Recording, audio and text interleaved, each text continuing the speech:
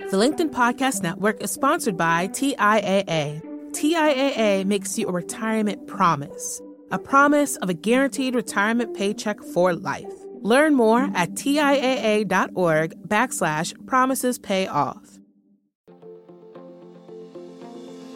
Hello, my friend, and welcome to another episode of Negotiate Anything. Thanks for spending time with us today. It's listeners like you in 181 different countries that have made Negotiate Anything the most popular negotiation and conflict resolution podcast in the world. I'm your host, Kwame Christian. I'm a business lawyer, mediator, professor, and the director of the American Negotiation Institute. Before we get started, I have two quick questions for you. Is negotiation a critical part of what you do? Do you need to resolve conflict and persuade at work? If you answered yes to both of those questions, visit our website to learn more about our negotiation workshops. We've traveled the country working with professionals just like you, and we'd love to have the opportunity to work with you too. Check out the link in the description to learn more. Yuri, thanks for joining us today, my friend. I mean, thank you so much for having me on. Really excited to have this conversation. Yeah, it's my pleasure. So how would you get us started by telling us a little bit about yourself and what you do? Sure. My name is Yuri Kruman, and I do HR consulting. That's my main gig. And then on the side, I also do executive coaching. Usually I bake those in together in my engagements. I go into fast growth companies to really help them to grow and scale, and to do that the right way by getting their people strategy right and building up systems, but most importantly, coaching their people, right? Helping them to get good feedback, helping them to understand where they're going in their career pathway, and then also doing learning and development, because in a way, that's the most valuable thing they can get from their work. And then aside from that, I also write a great deal for outlets like Forbes Entrepreneur. I just joined Newsweek and Fast Company as well. And just put out a book, which we'll probably touch upon, Be Your Own Commander-in-Chief. And aside from that, I do keynote speaking and, just general tomfoolery, whatever comes down the pipe. Fantastic. That is great. Kudos to you on the book and all of the writing. I think it's fair to say that you are prolific at this point. So everybody, we will have links to the book and links to your different outlets in the description below. So we're excited to share those resources. And today, this is going to be a great discussion. And I know from our pre-interview chat that this is going to be a lot of fun, because we're going to talk about the impact of bias on negotiation, but not just what it does, but what you can actually do about it. I think this is fantastic. And so the three main topics that we're going to focus on today are, first, understanding the importance of language. And we're not just talking about the external language, we're also talking about internally, our internal dialogue, which is fascinating. The next thing is recognizing your biases and then how you can actually fix them and why it's important to fix them. And then lastly, understanding the importance of managing expectations. All right, Yuri. So let's talk about the importance of language. Where should we start? I think for me, there's a very simple way to look at this subject. In Hebrew, so I'm Jewish, so for me, that's one place to start. If you look in the Old Testament, the word for word and the word for thing in Hebrew is davar, which is, seems like just a word. But if you think about it, word and thing are the same thing. So what you say, what you formulate, becomes a thing. When you speak, you create. When God spoke, he made the world, or made in God's image. So when we speak, we create reality. Now, when we speak, we're not just speaking to other people, we're speaking to ourselves as well. Because imagine, maybe a lot of people don't think about it this way, but we have internal dialogue. And I'm like, well, yeah, okay, that's very fungible. Sometimes I believe that, sometimes I don't. Sometimes it's stress, sometimes it's, whatever. I'm excited about something. It's exactly the same thing. In fact, if you look at neuroscience research, you can see very quickly that you have mirror neurons, meaning when you see a person, there's a unique neuron. Imagine this, one unique neuron that lights up based on you seeing a person that you know, right? And imagine how that works with language. It's the same idea with specific words, specific concepts, a particular context. Different systems work when you speak different languages. In fact, I remember seeing an Atlantic article about this maybe 3-4 years ago, apparently we're different people in just the neuroscientific sense when we speak different languages, right? So imagine what that does inside our head, whether we speak different languages to ourselves, which that would be pretty interesting, or if we just look at the way we talk to ourselves, about ourselves, but also about other people, right? So this kind of has correlates out in the world. So how do I talk about myself?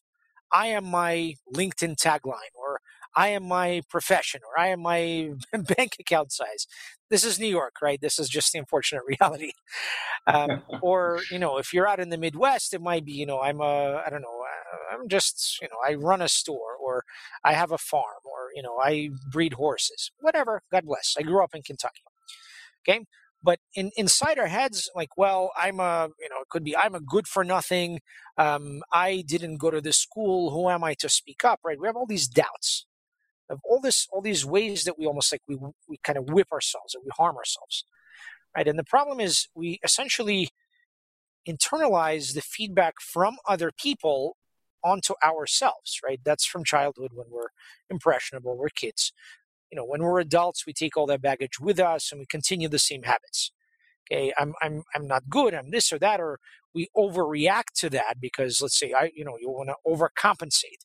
So I was very, I don't know, I was very introverted as a kid, and now I'm on Wall Street, and now I have to go prove to everyone that I'm, the whatever, the hottest thing in town. So all of this kind of stuff, there's a constant back and forth between what we have inside our head, what we project, what we take in, right? So if you want to think about it like a cellular membrane, right? I'm someone who grew up with with science in the house, to scientist parents. Think about a cellular membrane. So you have two parts to it, right?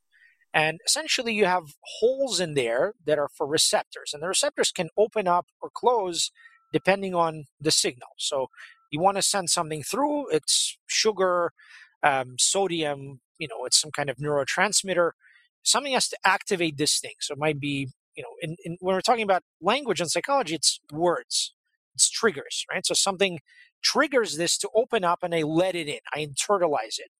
It makes me think that I am that which I've been called, right? And the same vice versa. We find a way to call something, like, I don't know, I'm like you have trouble sort of what I coach about, right? People have trouble synthesizing their story. It's just like, well, I'm my LinkedIn tagline. No, you're much more than that, right? What's in your closet full of baggage? Like, who are you really? What trauma do you have? Let's bring that to the table and let's make sense of it, right? It's a map with different points on it. So how do we connect that? How do we give you a sense of your purpose, your mission, right? And once you have some words around that, suddenly you put it out in the world, and you keep doing it, and you keep doing it, and it reinforces how you feel about yourself, how others feel about you. And there's this cycle, right? What you take in from the outside, inside, and what you project from the inside to the outside. And that's how you circulate, either in a vicious cycle, if you're in the wrong place, or in a virtuous cycle. So with that said, right, we're starting to see kind of this interplay between internal language and external language. And when we're talking about biases, so the interesting thing is, we live in a time where conversations about bias are front and center. They're right here, right in your face, right? They're in the news. They're in universities. They're talking about HR circles. Obviously, that's a big topic of conversation. It usually comes up in diversity, equity, inclusion, etc. Right? And that means we need more representation, etc. Great. That's an incredibly important and timely subject. But no less important is to understand biases against yourself, right? A lot of biases we have about other people are reflections of biases we have about ourselves. So if you think about just growing up, right? We grow up as kids. Not all of us have the opportunity to, let's say, live in New York City and be exposed to, hundreds of cultures and languages and cuisines and all of that stuff, right? And that's great, right? As people who look at cosmopolitanism in a positive light, because we came from other countries or cultures to America, and we're in the melting pot. But not everyone has that opportunity.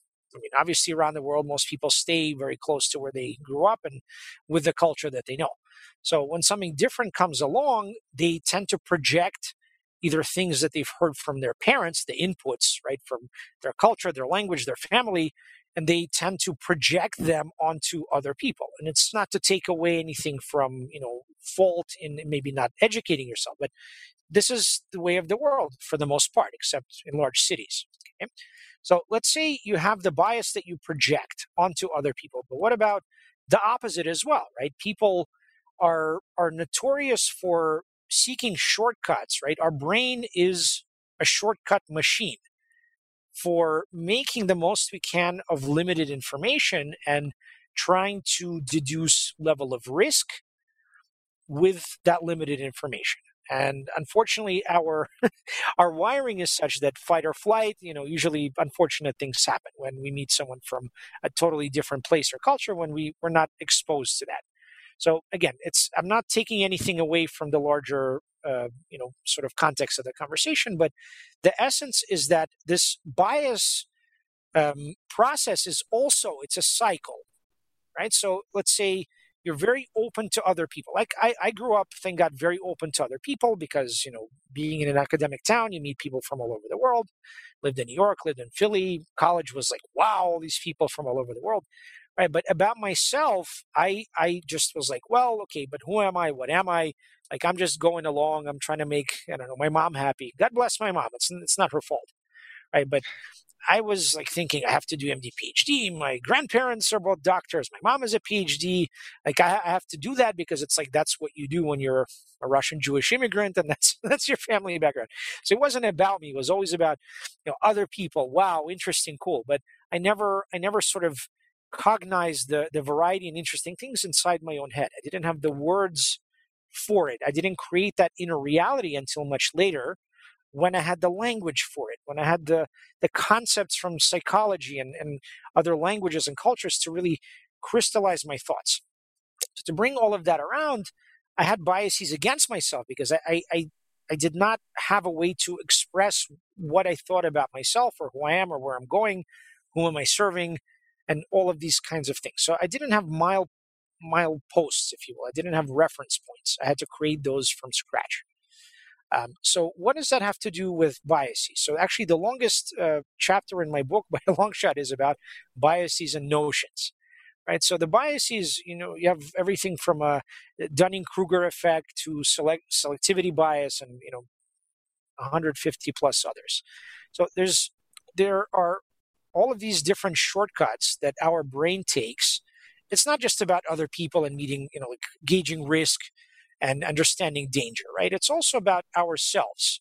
Our wiring, again, is such that, unfortunately, unless we condition our brain to regularly enter a higher cognitive state, where it's not about fear, it's not about fight or flight, it's not about the lizard brain, we unfortunately tend to just get stuck, right? So life, in a way, is all about, why do you need, let's say, to stay healthy? Or why do you need the right mental models?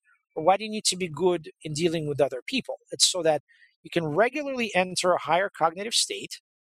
And in that higher cognitive state, you can free yourself from all of these limitations of your biases and notions and background and language and inability to express, right? You start formulating certain higher level concepts that give you reference points. Okay. And that in turn is what helps you to free yourself to, first of all, understand what your biases are. And secondly, to start freeing yourself from them. Hi, I'm Katherine Kanapke, and I'm the Chief Operating Officer here at the American Negotiation Institute. Did you know our company offers completely customizable negotiation workshops?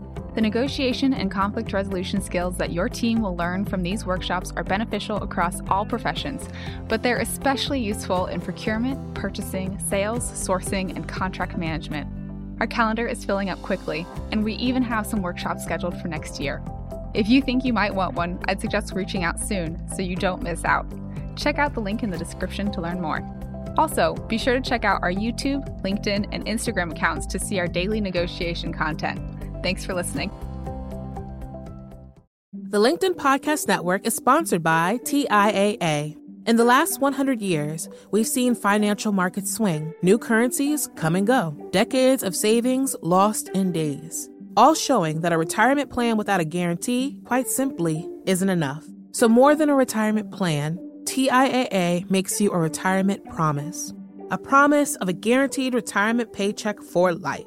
A promise that pays off. Learn more at TIAA.org/promisespayoff. From LinkedIn News, I'm Leah Smart, host of Everyday Better, an award-winning weekly podcast dedicated to personal development. Whether you're looking for ways to shift your mindset or seeking more fulfillment in your life, we've got you covered. You can build internal resources. That's what the study of psychology is about, building internal resources. Turning towards is one of the most important elements of successful relationships, no matter what kind of relationship it is. The thing that underpins all of this productivity stuff is finding a way to make the journey itself enjoyable. The journey is the destination. The beauty of uncertainty is infinite possibility.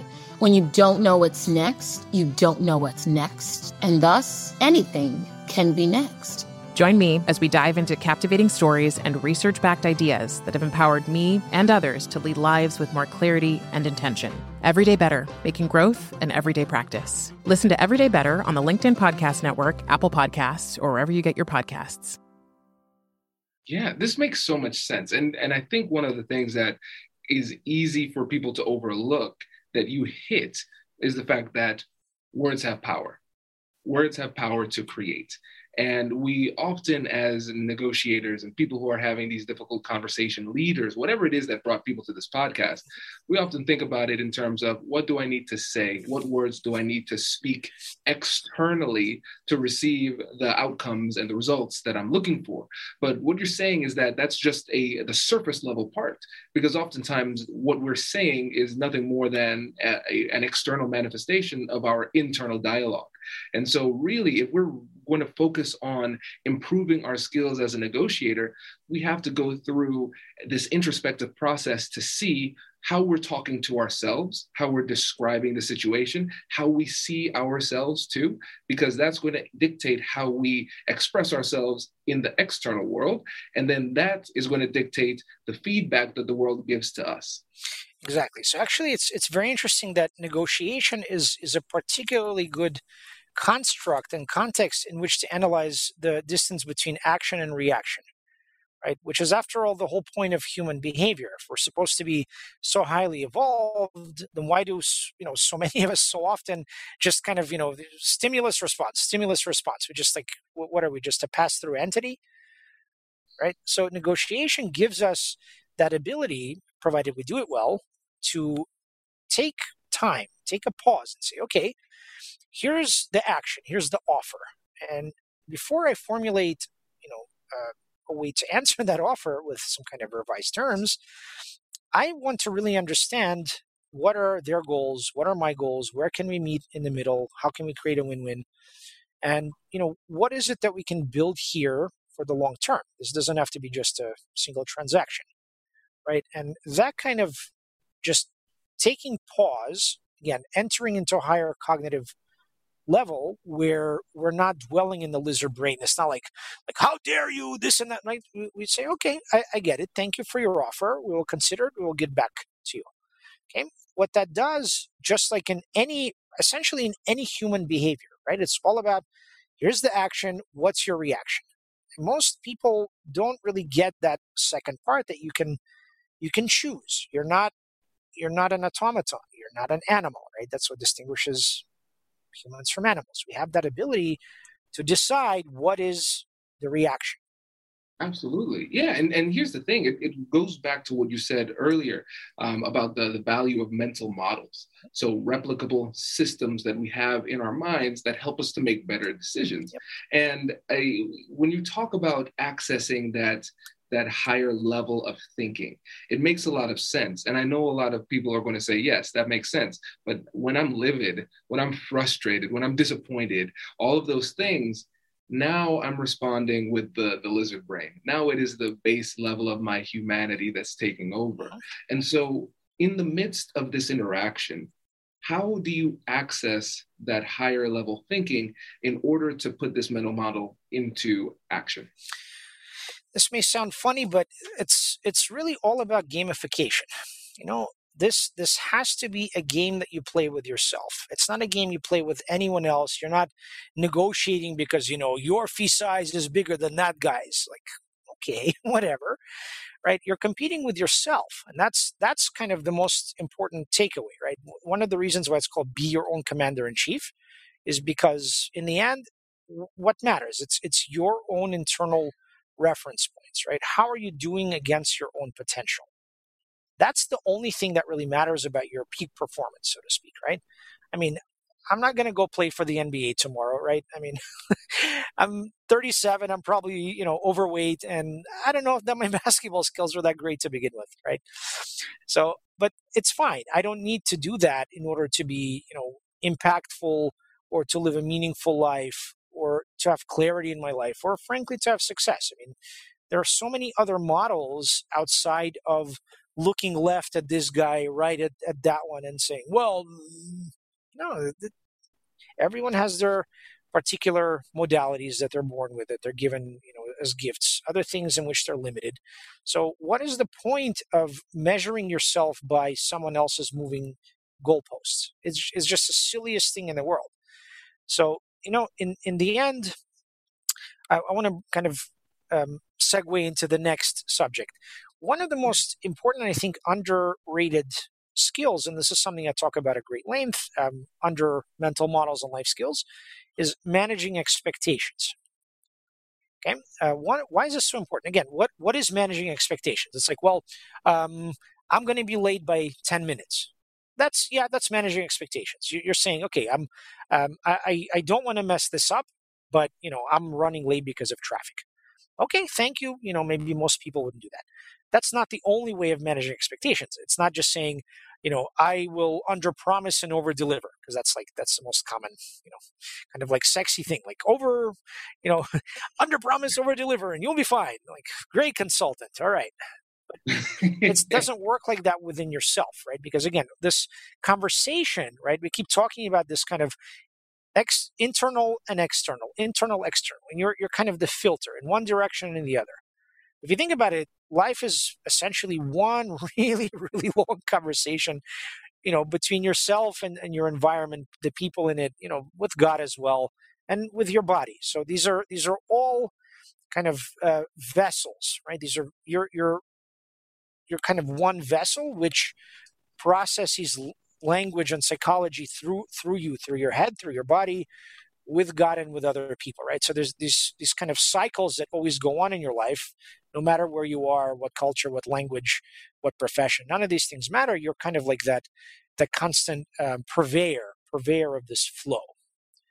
Okay, so why is managing expectations important? Because for yourself, one of the places where most people suffer, especially higher intelligence, like more highly intelligent people and people that are more accomplished, they always feel imposter syndrome. And like, well, I expected to win the Nobel Prize, or what, if I don't make it to Carnegie Hall, I'm nothing. Because they come from parents, maybe that are immigrants, that had huge expectations. Like, if you're not a doctor, lawyer, or financier, who the hell are you? Right? And it's unfortunate, but it's also, parents that go through their own trauma. Maybe they went through dictatorship back home. They went through discrimination, repression, terrible, terrible stuff. Right? So all of us, unfortunately, we have our blocks. We have our ways where we're flowing. So again, one of the reasons for managing expectations is to create better flow. So you're not burdened by saying, well, who am I? What am I? I didn't make it to Carnegie Hall. I didn't win a Nobel Prize, so I must be worthless. No, it's just you haven't found your mission. So whatever your mission is, sexy, not sexy, highly compensated, not highly compensated, do you have clarity about yourself, right? Do you have meaning in your life? Are you making impact with every little action toward your mission, toward fulfilling it? And success is almost it's a byproduct. It's a byproduct of doing those things, right? Seeking clarity in your life, creating meaning, showing impact through your work, and also, yes, through your words and your actions, right? If nothing else, if you have absolutely nothing in this world, okay, you're somewhere in the slum of the slums, and you have not a penny to rub against another, and you have no family, you're a nothing and a nobody in nowhere land, okay? You can always control three things, always, no matter who you are, what your ability: thoughts, speech, and action. Okay, those are three things you can always, always, always control. Can't control your genetics, can't control a lot of things, but if you're able to control your thoughts, speech, and actions, you're way ahead of most other people, even that are much more sophisticated and rich and well developed. So managing expectations internally is usually much harder because, let's say you're a millennial and you're growing up in the greatest, most privileged generation of all time, and like, oh, what's a recession? What's another recession? You should be doing well. Come on, where's your 6-figure paycheck by 30? Where's your suburban house with a 2-car garage and 2.1 kids and whatever in suburban Westchester County? Like, come on, get with it. And you internalize that, right? And you speak to yourself like, but I'm not performing. I'm not performing. Like that's not an excuse. Like you beat your chest and who am I? What am I? And you fall behind. Instead of focusing on building yourself up, you're tearing yourself down. So expectations are a huge thing in both directions. What you expect of other people, I strongly believe that you should expect nothing, zero of other people, except for, of course, by contract, by law, or by ethics, okay, by social contract. Those things are very important. And yes, you have to expect, if you sign a contract, you're going to do what you say. Otherwise, we go to court or arbitration. Otherwise, if you live in a religious community and everyone agrees that, okay, we go to religious court if there's a dispute, fine, okay, go to religious court. But we have a clear way of resolving the dispute. And then managing expectations of yourself, you should not expect that, I'm going to live up to my aspirations. You probably won't. And that's probably a good thing. That's a healthy thing, because if your aspirations are to, check boxes and reach certain income levels and whatever, that's not the real thing. Your aspiration should be to be the best person and the best professional and just the best human you can be. And yes, to achieve impact and to have the best kind of positive effect on the world in your 120 years on this earth, right? Whatever your channel is, whatever value you add, that's up to you. But that's what I think is the meaning of life, where we're getting close to there. And then you go 360 degrees around yourself. What do I expect of myself? Well, okay, I'll do my best to have high standards and to live up to them and to train myself to raise my standards. But I'm not going to try to live up to my aspirations, because that's not realistic and it just harms me. What do I expect of other people? Nothing. You know what? I'm going to always be positively surprised when someone is nice to me, when someone does something good for me without asking anything in return. It restores your faith in humanity when you expect nothing, again, except by law, contract, or social contract. Okay, and then what others expect of you?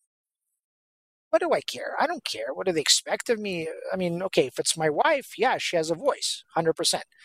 But with my kids, yeah, I got to provide for them. But other than that, sorry, I'm not in the business of satisfying your expectations, buddy. So it's good to set those things where they should be, not where someone else thinks they should be. Yeah, and it makes a lot of sense the way that you describe it, because essentially what you're saying is that when we go through this introspective process, we're going to get clarity on what we really want. And then we're going to recognize that oftentimes there's a discrepancy between what we want and what society or our family or whoever else it is says that we should want. And then once we get that clarity, we put ourselves in a position where, number one, from a negotiation perspective, we can actually meaningfully negotiate for what we really want and if we were to win, we were actually get the satisfaction that we truly want. And then number two, we're not going to have unhealthy expectations, and we're not going to live a life of perpetual disappointment. Yes, exactly. This is fantastic. And so with the time we have left, again, I want you to remind the listeners about your book and where they can learn more about the writing that you do. Sure. So the book is called Be Your Own Commander-in-Chief. It's up on Amazon in ebook form. It'll be out in probably early to mid-June in hardcover form. And it's going to be, just fair warning, it's going to be a monster. It's 850 pages. But wow, there's a reason for that. I fought with my developmental editor like hell. She said, no, make it a series, make it 3-4. I said, absolutely not. there's nothing that I've found that does horizontal integration across all these subjects. That for me is the one thing that I've always been missing since I was a kid. I can read 1,000 books on self-help and, could be negotiation, it could be acing interviews, career help, business help, but context, like what is all this for? How do I use not just a map or a roadmap, but a philosophy? How do I organize my life with some kind of organizing principles, right? And then everything goes from there. If I have that picture of who am I, what am I, where am I going, whom am I helping, what is kind of my energetic profile through which I can add value and impact to the world. If I know those things, I mean, my God, look out, right? And that's what I think is missing. There's a lot of advice, a ton of listicles, a million books about vertical subjects, but very few to any, except of course more ancient wisdom and philosophies from our forebears that actually integrate these things. Maybe it's crazy. Maybe I'm a totally crazy guy who just had this crazy idea and just wants to teach his kids. If nothing else, hopefully my kids will read this, right, when they're grown up. But that's why I wrote it, because I really felt that someone needs to combine science. So I'm not pulling this out of my ear, right? I'm trying to come from some kind of scientific studies, some kind of established principles, something that's not just my impressions. And it's not something that's, very cynical about human nature, because I don't think, we don't need to be cynical about things. It's not rah, kumbaya. It's saying, look, life is very complicated. I'm not trying to teach anybody, what to think, God forbid, because I sure as hell never took that from anybody. I'm just trying to, teach people how to think. How do you approach life, right? Through very meaningful, thoughtful ways. Some people relate to quotes. Some people relate to, my stories. I got some crazy stories, God knows. And then some people are very big on 80-20. Just give me the download, 10 steps to set up my time management, right? Other people are very big on, no, I want to go deep into the subject before I pull the trigger on these software tools. Fine, God bless, go. All of that is in there. That's what I found to be the best approach to behavioral change. You have to start with language and psychology. That's the lowest common denominator. I love it. Well, Yuri, my friend, thank you so much for coming on and sharing your wisdom. And best of luck with the book. We'll put the link in the description too. Thank you so much for having me on, Kwame. Really a pleasure to speak with you. Congratulations! You've just joined an elite club. By listening to a full episode, you're now officially on the Negotiate Anything team. So welcome aboard. What most team members do is they subscribe to the podcast because that allows them to automatically get the latest episodes of the show. The best things in life lie on the other side of difficult conversations. Keep learning, keep practicing, and keep getting better. Your relationships will improve, your career will soar, and you'll have the confidence you need to get the most out of these crucial conversations. Again, thank you for joining the team. We're excited to have you, and I will see you in the next episode. I'll catch you later.